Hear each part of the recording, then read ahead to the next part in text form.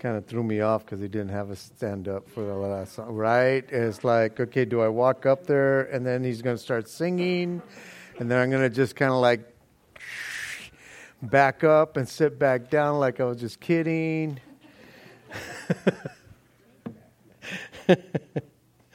Right on, man. Good worship.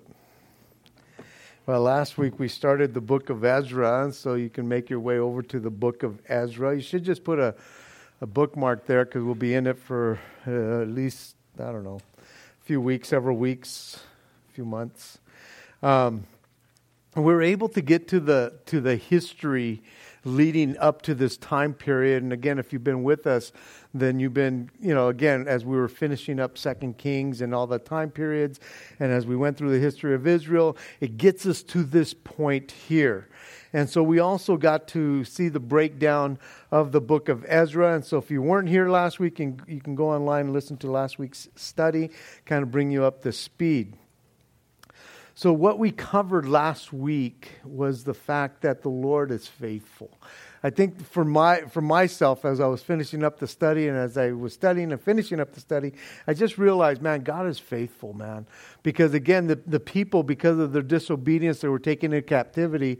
And yet he had prophesied through the prophet Jeremiah that they would go through the 70-year period. And that's exactly what had to happen.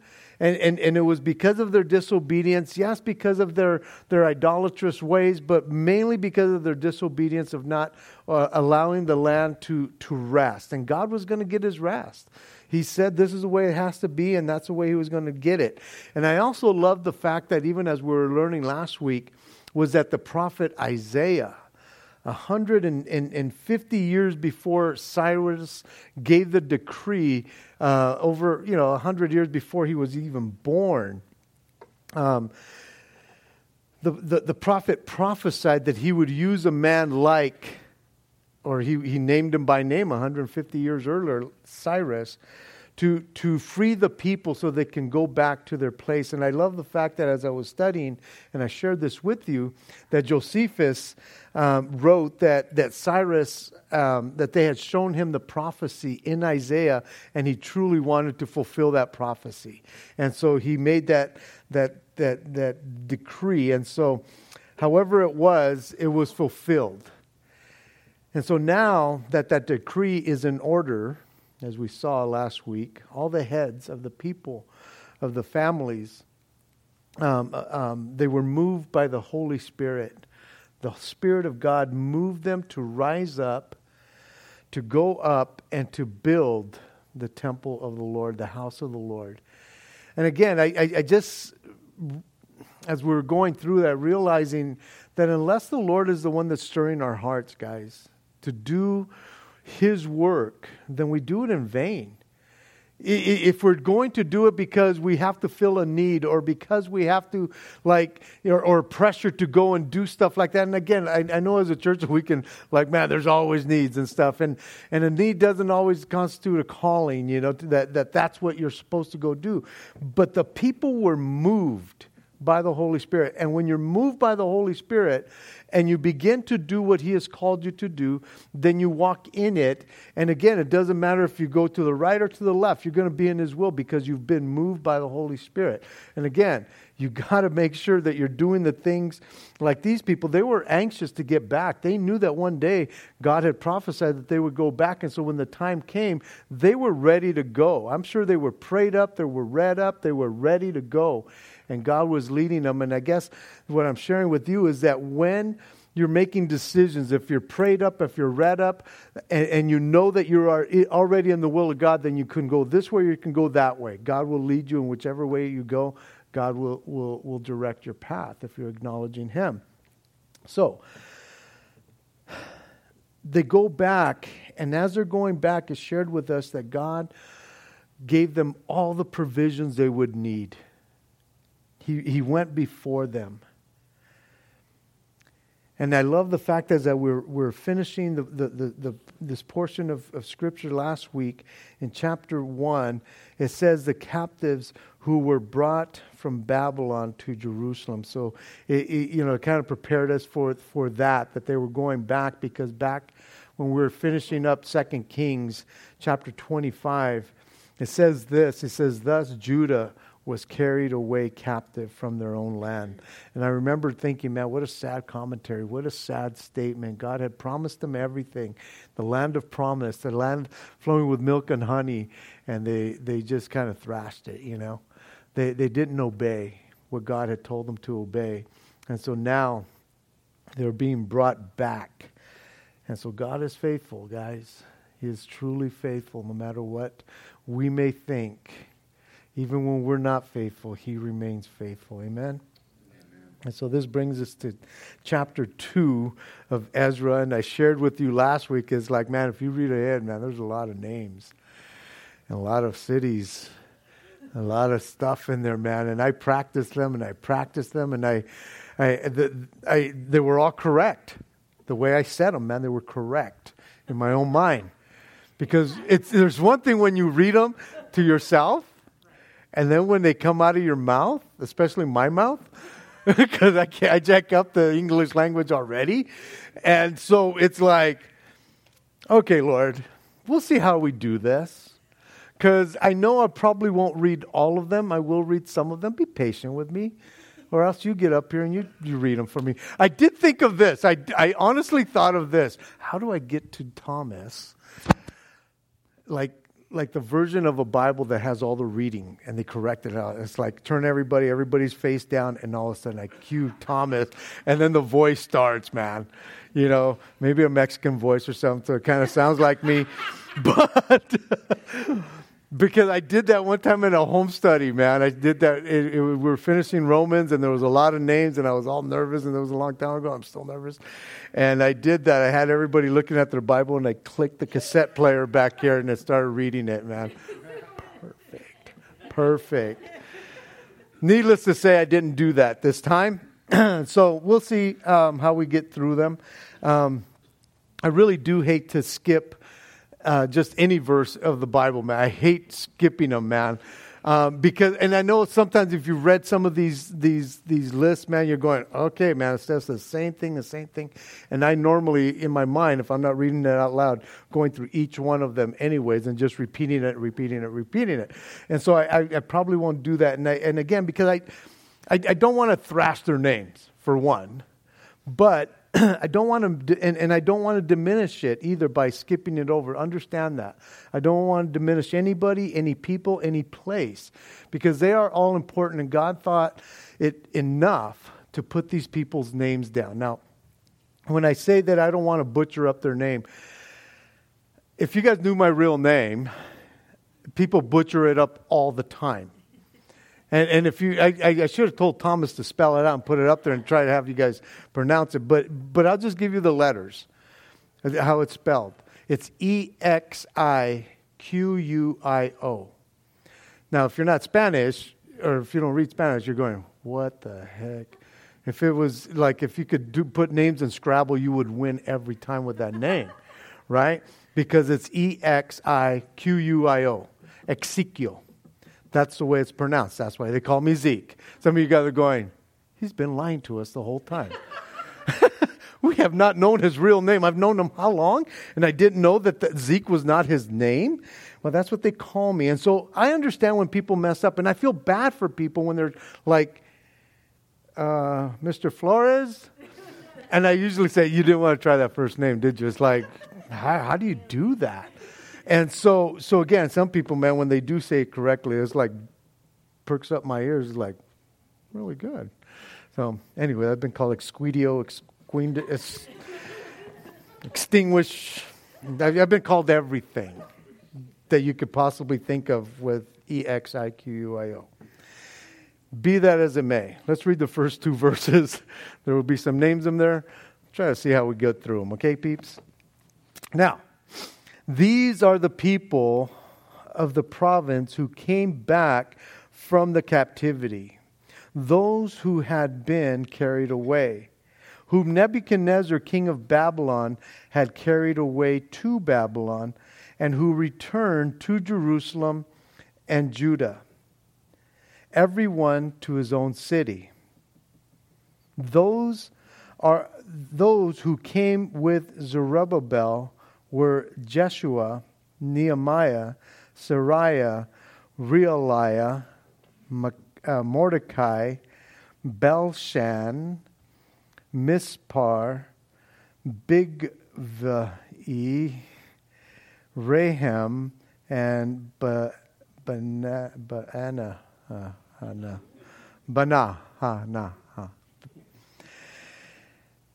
The names of the people who came, the number of the men of the people of Israel. So anyways, I should just take off my sweater because I'm going to start sweating up here, man. Trying to say these names. This is going to be brutal for me, man. You guys better be praying for me while you guys are up down there, man. I'm going, that poor guy, man. It's just beating up all over the place. So be that as it may, man.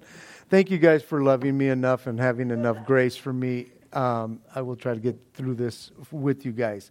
So anyway, so it tells us here in verse 1 that these are the people who come from the province. And the word province here, and most of you guys know that, but just looking it up in the Hebrew here, it's a judgeship, i.e. jurisdiction, by implication, a district, generally a region. And so he is referring to Judah, the southern kingdom of Israel. And again, if you've been with us, we now know where Judah is at. You know, we look at all of Israel, but it was divided into two kingdoms. Israel being the northern kingdom, the 10 tribes. The two southern tribes were Judah, and they were Judah and Benjamin. That's the two tribes that made up the southern kingdom. Now, it's interesting because before the northern kingdom was taken captive 135 years earlier than these guys had been taken captive, many of those guys had migrated down south.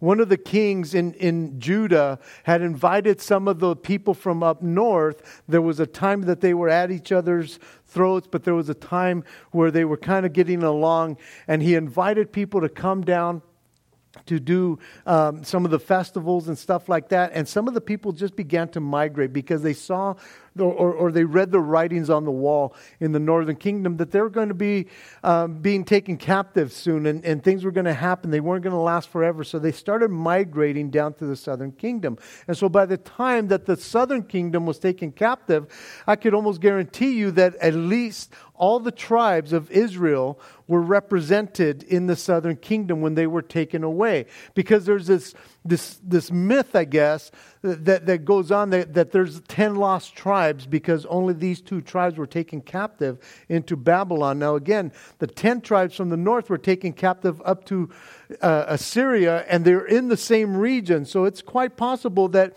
even if they were taken up there, some of them migrated or found their way over to the Jews who were over in Babylon. But for the most part, what we're looking at here, it's not like it's just the two tribes of Benjamin Benjamin and Judah. We're going to see that all of Israel is represented in some of these areas here that we look at. And so it's not like God lost some tribes. Wouldn't that be a trip? You know, poor God, you know, he loses some tribes, you know. If he loses tribes, how much can he lose me and you? You know? So God does not lose tribes. You know, that he knows where everybody is at. And so they are all represented here. And so it is possible, again, that these guys had come together and they are all represented, and they are all returning, or a lot of them are returning back to their hometowns. Now, some of these people were already alive when they were taken captive. It's interesting because the captivity, the southern kingdom, began in 609 BC. And that's when the 70 years started. But there was that first deportation, and then a second one that happened like in 597, and then another one that happened in 587. And so there was, I think, a span of about 24 years from the first deportation to the second deportation.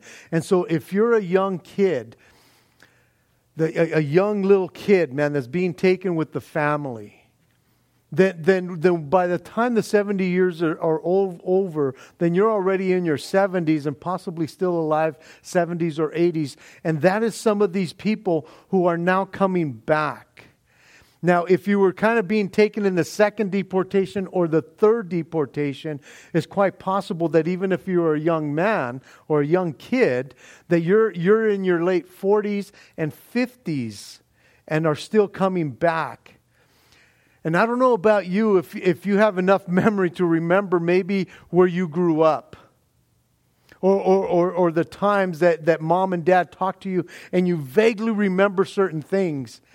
And it's interesting because when you go back and you visit those things, there's something that stirs your heart going back to your hometown or things like that, right? And everything seemed bigger back then because you were about that small, right?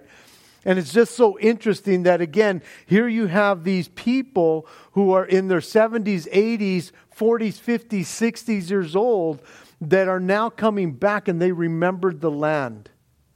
They remembered when they left, possibly. But even those who were maybe born in captivity, they were being told the stories of their homeland, of what it looked like and what it was like.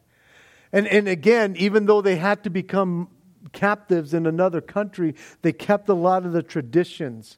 If anything, it enhanced them because they were gone. But this chapter here that we're looking at, it divides, this chapter is divided, or these lists are divided in several parts, because what we see here, even in the beginning, we see some civic leaders and some religious leaders. But as we move on, we're going to see things, or people like the priests, the Levites, the singers, some servants. There's going to be heads of families, and we'll even have lists of animals as well.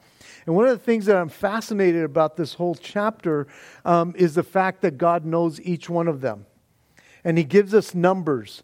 And the fact of the matter is that He just doesn't round up some numbers or rounds them down. He gives us some specific numbers. And I love that. I love the fact that even though I can't pronounce all these names and it would just take me forever to do it, I don't want to minimize it because God knew them. God knew the people that they represented. God knew the cities, and He knew the people that represented those cities. And so again, not to minimize any of this, but in the beginning here, as we see that they are now headed back to their province, that those men that came with Zerubbabel, and we met Zerubbabel last week. He had a different name that we saw here, and it was probably the name maybe given to him in captivity, which was Sheshbazzar, which is Zerubbabel. And again, he is one of the leaders here. He is one of those people that are going to come back. He's in the he's more of the religious leader, religious type, and he is coming back and he is going to be rebuilding the temple. But we also have some other names here, and one of them is Jeshua. Oh, before I get to that part, Nehemiah, the book of Nehemiah, which we will get to eventually in chapter 7, has the same exact list. So the same chapters there. There's some variances there, but they record basically the same people. And so Ezra, he starts off this chapter with some 11 civic and religious leaders who were prominent at the time. And it's interesting because we have in Jeremiah chapter 7, verse 7, that he records 12 names instead of 11. There's a man by the name of Nehemiah. His name is not in Ezra's list, but he is in the list over with Nehemiah. For whatever reason, he's dropped in this one. Could have been an error, but regardless of the fact, it's interesting that Nehemiah, he puts in the beginning 12 of these people, which most believe represent the 12 tribes of Israel. And for some reason, he is not here in Ezra. And so again, it's possible that all the people from Israel, all the tribes were represented in this list and in the return back to Israel. Because when they come back, they're not going to be northern and southern kingdom. They're going to be one kingdom or one nation. And so they're coming back as one kingdom. And so we have Jeshua here, one of the guys that's mentioned here, the first guy, and he was the high priest, and we see him a couple of times in this book. And his name is spelled Joshua in the books of Haggai and Zechariah, which would be the contemporaries of that day that would write those books. And he is also the grandson of Sariah, not the Sariah that we see here, but Sariah, who was also a priest.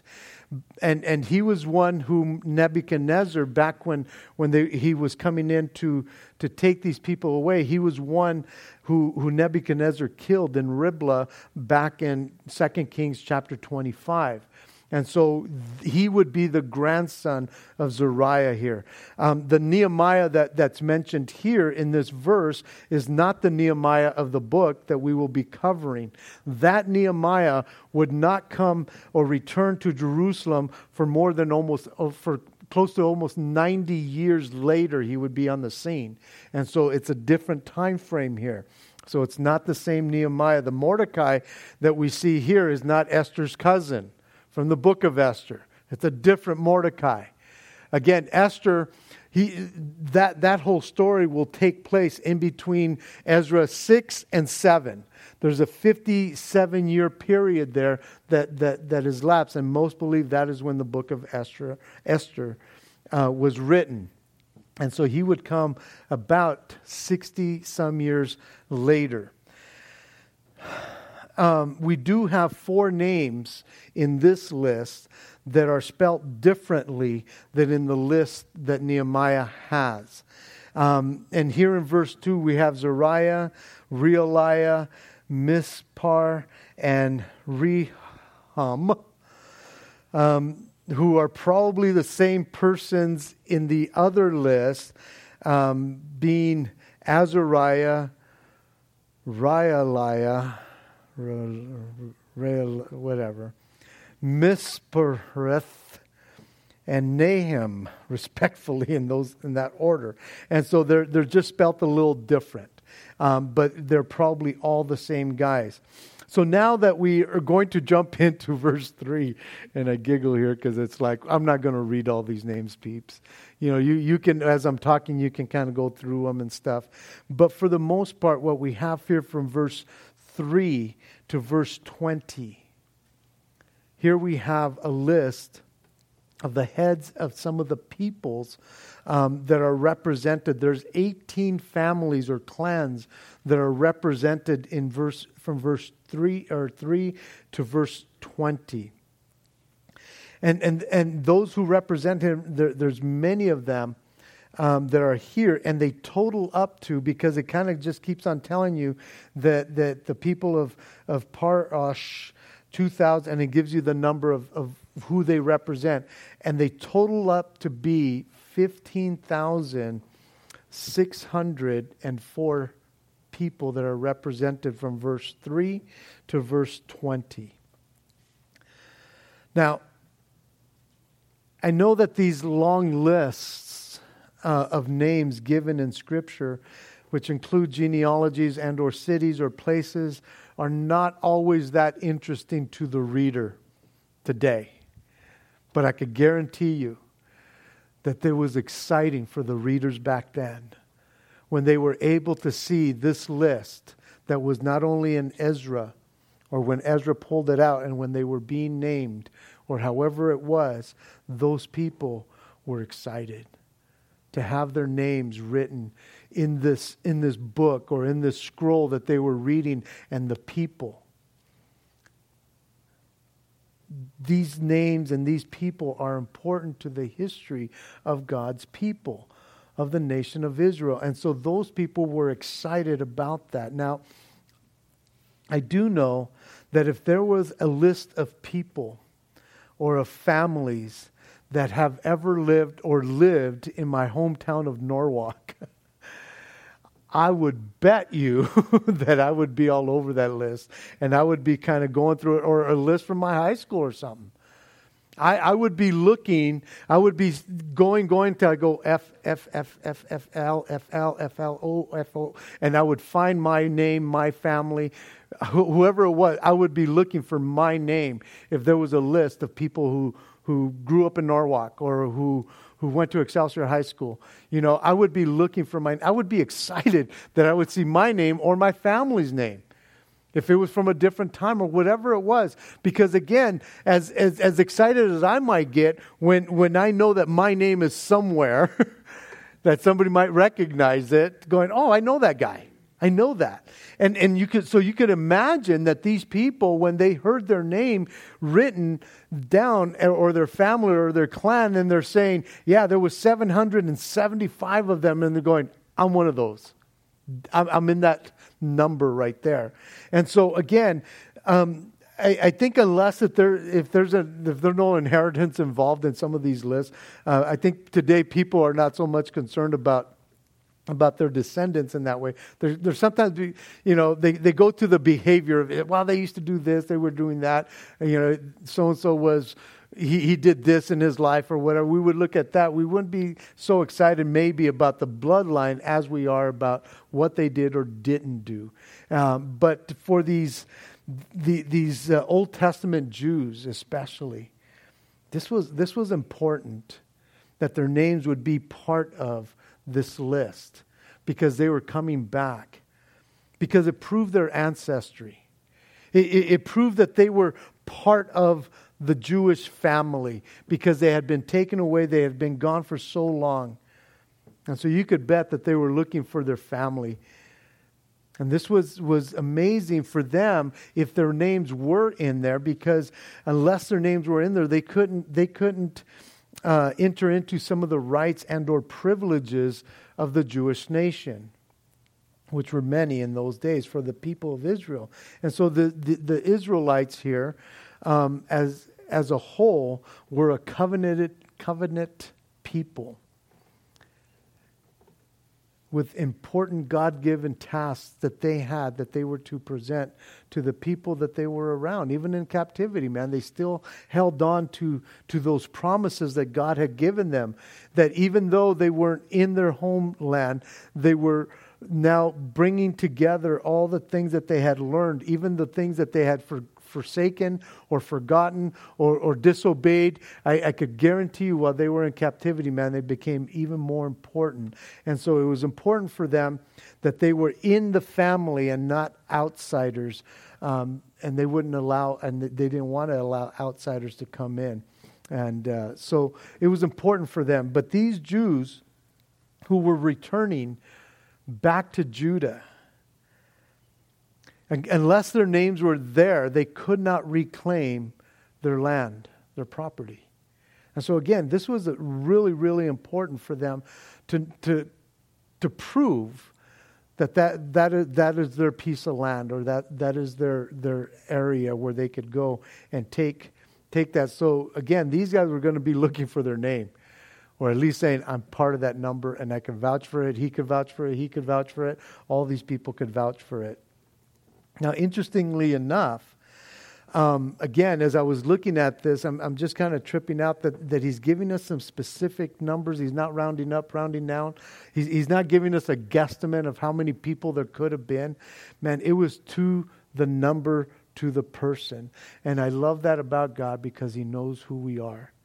He knows where we live. He knows everything about us, even as we're going to see. He knows about all these animals. Man, He knew how many knives you have in your drawer right now. Because He was that concerned about the knives that last week that we were looking at, and the basins and all those kinds of things. And so it would be important for them to be there. Now, for the priests and the Levites, especially, as we're going to see a little later, it was important for them that they were part of this ancestry, because they would not be able to serve in the temple or share in the benefits of the temple unless they had ancestry and it was written about them that they were part of this family. And so it was important for all these guys, because they wouldn't be able to receive anything, any of the benefits that came in from the tithes, from the offerings, from the assigned portions of sacrifices. And so, again, we'll see that even a little later towards the end here. And so from verse 3 to verse 20, we have these people, and we keep on seeing the people of, the people of, the people of. And then when we get to verse 21, from verse 21 to verse 35, we still see, maybe it might say, and the people, but the men. In this group that we have here, and again, I'm not going to read them all, but this group here of people or men are listed according to 21 cities and or villages. And they total out to be 8,540 men that are represented here. These are the cities and or villages that we've heard of, some of them. Or we have seen in our studies, or you have seen throughout your reading of the Word of God. And so we see a name like Bethlehem, who's there in verse 30. Or 21. Bethlehem, again, when we think of Bethlehem, yes, we think of Jesus, but man, before that, it was the city of David. That's where David's ancestry was from. And so, again, these people are coming back to their hometown, and they're saying, this is where our first king, our greatest king, not their first king, but their greatest king was from. And then we see Anathoth. In verse 23, and that is where Jeremiah's hometown was. The prophet Jeremiah, and again, he was the one that was kept on prophesying about what was going to happen. Now he's long gone. It's believed that he ended up down in Egypt area, but be that as it may, we have Kirgath in verse 25, and that is Kirgath Jearim. And that is where the Ark of the Covenant was taken when it was brought back from the Philistines, and it was held there by, I think it was Obadiah or somebody like that. No, Abinadab. It was there for a long time. So we have that place. We have Ramah, and Ramah was where Samuel was from. We have Bethel, and Abram was, pitched his tent in Bethel, and so many other things happened in Bethel. That's where Jacob had his little wrestling with God overnight in that area, and so many other things that happened in Bethel. And so we have those in verse 26 and verse 28. We have Bethel and Ai. And Ai, if you remember, is when they came into the promised land and they had a defeat. Joshua had a defeat there. And then you hear towards the end there, 34, we have Jericho. And Jericho, you remember the walls being brought down. And so some of these are familiar to us. Some of the other ones you can go online and you can start looking them up.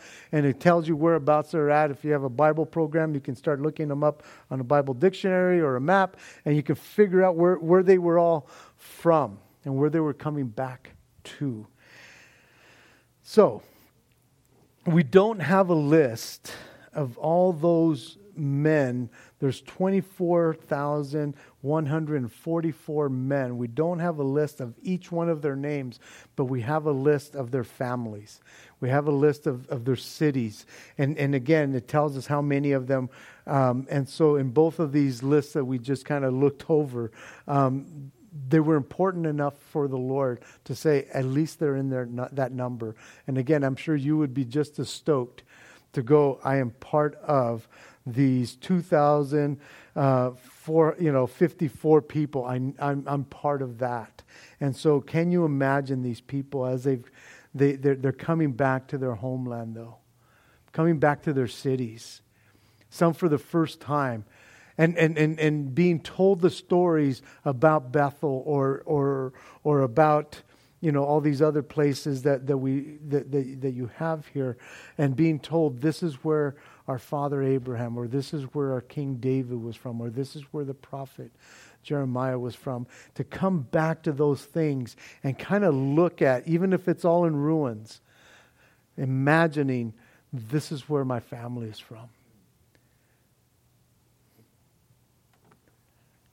I know the feelings that I have felt going back to where my parents were born and raised, in a small town in Mexico.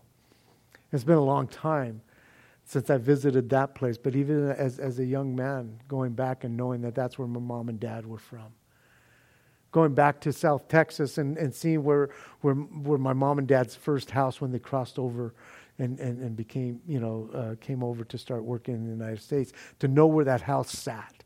And things like that, or I remember taking a trip when my daughter was going up to Fresno State, and we went to go check out Fresno State, and we used to pick grapes as migrant workers up there, and I'm a little kid. And going up there and just kind of driving down the old road and remembering this particular store that had a plane on the top of it, like it crashed there. And I remember as a kid going, it crashed there, and they just left it there. And I remember stopping and going, it's somewhere around here, and you're looking at all the vineyards and going, I wonder if that's one of them that we worked at. And I'm crying, and my daughter's asleep, like, Deborah, look at it. She's going, it's like, I just remember, that feeling, and I remember stopping and saying, hey, there was a plane that, oh yeah, it's a couple more down, blocks down. It's like, yes. And just stopping there and just crying because I remember that, And as a kid, I'm going, and as an adult thinking, oh, it didn't crash there? But I don't know if you've ever sensed those things going back in time or going back to visit a place. And can you imagine these people? They have heard of these people, of these places. Their ancestors were there. And they built these things, and then they were taken captive, and they were not a nation anymore, it seemed like. But God was bringing them back, and God was preparing them to come back and begin to restore this whole thing. And so in verse 36, it says, the priests, the sons of Jedediah, of the house of Jeshua, 973. The sons of Immer, 1,052. The sons of Peshar, 1,247. The sons of Harim, 1,017. The Levites, the sons of Jeshua and Kidmiel. The sons of Hadaviah, 74. The singers, the sons of Asaph, 138. The sons of the gatekeepers, the sons of Shulam, the sons of Atar, the sons of Telman, the sons of Akab, the sons of Hatita, the sons of Shabiah, 139 in all. Thank you, Jesus. Here we have the priests, and from verses 36 to 39, we have 4 groups of these priests that are mentioned here. And the total of these priests are 4,289. And they had proven to be priests through their lineage. And so they were numbered here. And were followed by 341 Levites, which included some singers. They brought the band with them, which was awesome. They probably was like, play me some songs as we're traveling. The gatekeepers, the Levites, they would also assist the priests in teaching the people the word of the law. The priests and the Levites, they had different. They came from basically the same family, but the Aaron family, the tribe of Aaron, the lineage of Aaron, they became the priests, and the Levites had other things that they did around. They weren't quite priests, but they were part of the religious system there. And they were very, very important to the nation of Israel, because without them, there was no reason to go back really and build the temple. For what? If they didn't have people that would lead them and guide them in the spiritual matters, why would they go back? But these guys, they were proven to be part of the family, and they are named or numbered here, and they're coming back. The priests and the Levites would be the ones that would be in charge of the temple. They probably wouldn't be able to build it all, or even any of it because they're priests. They have other people that will do that. But they were the ones that were going to bring back that institution of worship to God. They were so important, and that's why, again, we're going to see a little later that those who could not prove that they were part of the lineage, then they were excluded from that because they could not prove that they were part of the family. These that are mentioned here from verse 36 to 42, they're part of the family, and they're coming back, and they're going to do the work. Now, in verse 43, it says, the Nethinims, the sons of Ziha, the sons of, and I'm just going to skip those, to verse 54. These are part of the Nethinims. And then in verse 55 it says, the sons of Solomon's servants, the sons of these guys here. It says that in verse 58, all the Nethinims and the children of Solomon's servants were 392. And so these Nethinims, these were a group of people who didn't have any Jewish background at all, but they served in the temple in the Old Testament times. They assisted the Levites, and they performed a lot of the menial chores that had to be done within the temple and outside the temple. They would be carrying water. They would be bringing wood in for the altar. They would be scrubbing the utensils, and they were, They were just doing stuff for the religious leaders. The sons of Solomon, or Solomon's servants, these were Canaanites who served as forced laborers during the reign of King Solomon, which was hundreds of years earlier. But these people who had labored, they did things that were more of stone quarries, and they did a lot of the construction, the difficult construction work for Solomon in his mega buildings that he made, the massive buildings. These sons of Solomon continued to serve Israel throughout all the kings. They for the most part, they were in the southern kingdom, and they continued to serve all the kings, all the 20-some kings that came after Solomon. And these people were actually taken captive with the children of Israel, and they continued to serve the people while they were in captivity. So it's almost like they were almost held captive by the southern kingdom because they were forced labor, and then they're getting taken captive up to Babylon. So you're captive twice, doggone it. And it's like, man, we're servants here, and now we're servants to the servants up there. But I think they loved the fact, and they were faithful to the nation of Israel, and they considered themselves a group that had come together. They were now established as the sons of Solomon because they were the servants, and they remained faithful to the nation of Israel, and they came back with them to help them build their country, because that was their country, and that was their people. And the total of these guys here was 392. Verse 59.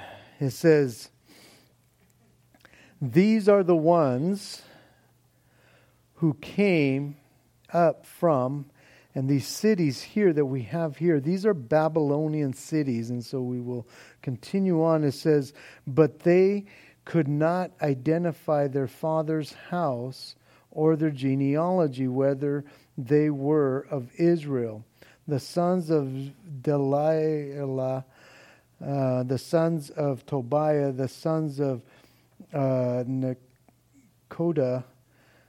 652. And the sons of the priests, the sons of Habiah, or whatever.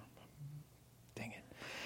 The sons of Koz, the sons of Barzillai, who took a wife of the daughter of Barzillai, the Gideonite, Gileadite, and was called by their name. These sought their listing among those who were registered by genealogy, but they were not found. Therefore, they were excluded from the priesthood as defiled. And the governor said to them that they should not eat of the most holy thing till the priest could consult the Urim and Thummim. And so these were the disqualified.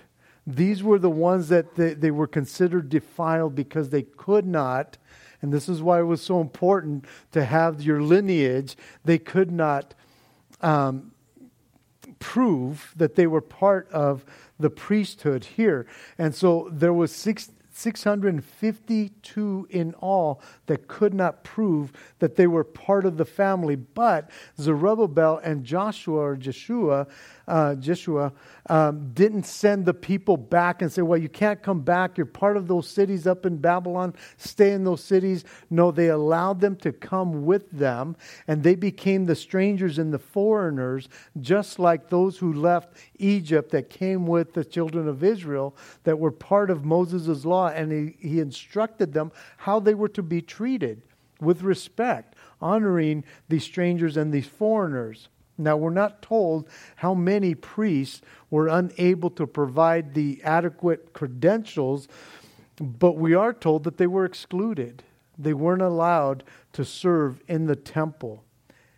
No doubt some of these men thought that they could just enter the priesthood because they had been told that they were part of the family, but they had no lineage, or they didn't have the paperwork, or they didn't have whatever it was. I'm sure that it would have made life way easier for them to be able to come back down to Jerusalem, be part of this. But Zerubbabel, the governor here, it says, he declined them or rejected them. And it's interesting because God had made it clear to Moses in his word that any outsider who attempted to serve at the altar would be put to death.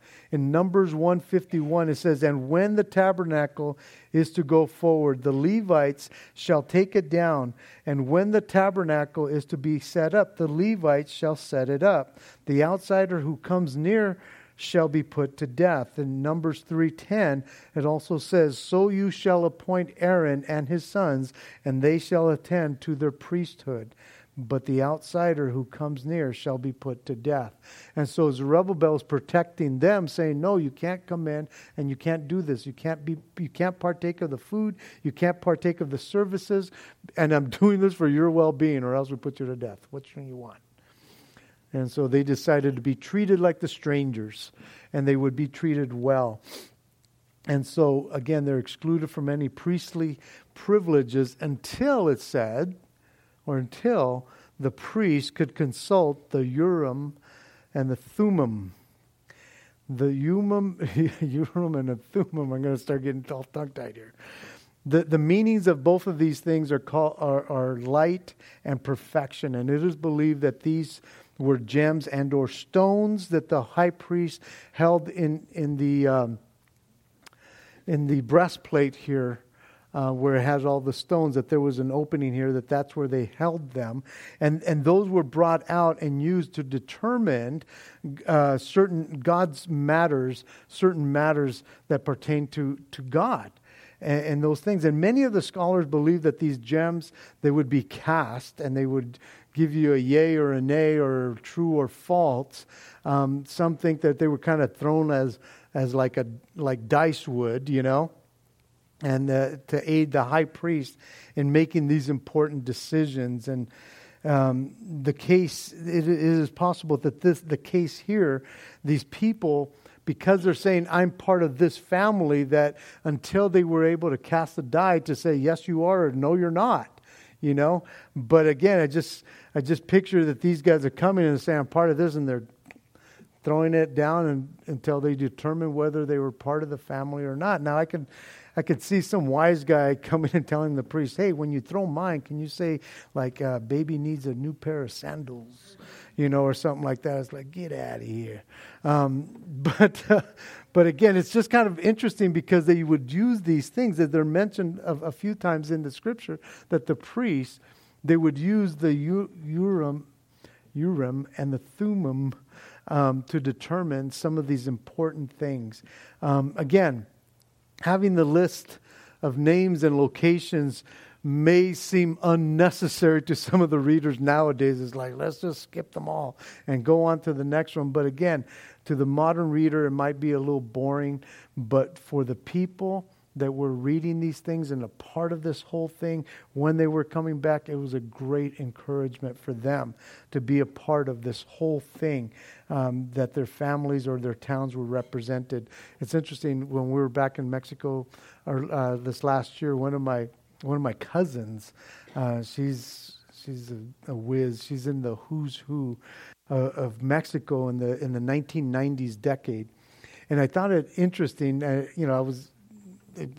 was impressed. I knew she was smart and all, but I didn't know that. But it was interesting because we're in her library, and she's not the one that said it. Her sister or somebody said, oh, Norma's in this book, in the who's who. And I'm going, you're in the who's who?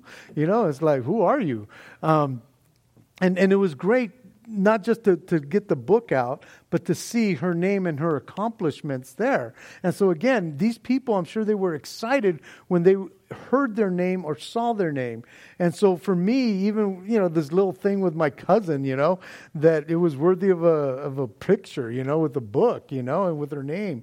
So anyways, so these people were excited. In verse 30 or 64, let's just read through this now. It says, the whole assembly together was 42,360, besides their male and female servants, of whom there were 7,337, and they had 200 men and women singers. So there was 49,897 in total. And the number that Nehemiah comes up with, I think there's just a variation, about 40-some people. In verse 66, their horses were 736, their mules 245, their camels 435, and their donkeys 6,720. Some of the heads of the Father's house, when they came to the house of the Lord, which is in Jerusalem, offered freely to the house of God to erect it in its place. According to their ability, they gave to the treasury for the work 61,000 gold drachmas, 5,000 minas of silver, and 100 priestly garments. So the priests and the Levites, some of the people, the singers, the gatekeepers, the Nethinims, dwelt in their cities, and all Israel in their cities. And so this journey that they took from Babylon back down was a 900-mile journey. And it took them over 4 months, it's believed, to come. And yet Ezra doesn't state how long, or really how long this trip took, but his focus was not so much on the journey, but the time that they got there. He didn't focus on the hardship of the task that it was to get there. He focused on the task of rebuilding the temple. That's what this book is all about, the rebuilding of the temple. And again, man, the fact that God's Spirit was the one that moved on these people to rise up and build. And man, oh man, guys, I don't know what you're going through. I don't know what you look, when you read a portion like this, or when you hear a study like this, going, man, there's so many people. But once again, God is faithful. God knows every person. He knows how many animals you have. He understands that. To the smallest little detail, He is part of our life. It was important enough for him to mention a lot of these people, to give us numbers galore into the thousands of people and people that are represented here. And yet, his heart was to bring his people back so they can come and worship him in his temple. Amen. Thank you, Jesus. Let's pray. Father, thank you for letting me get through this portion of Scripture, Lord. I pray for my people, my brothers and sisters here, Lord God, that you would just encourage them.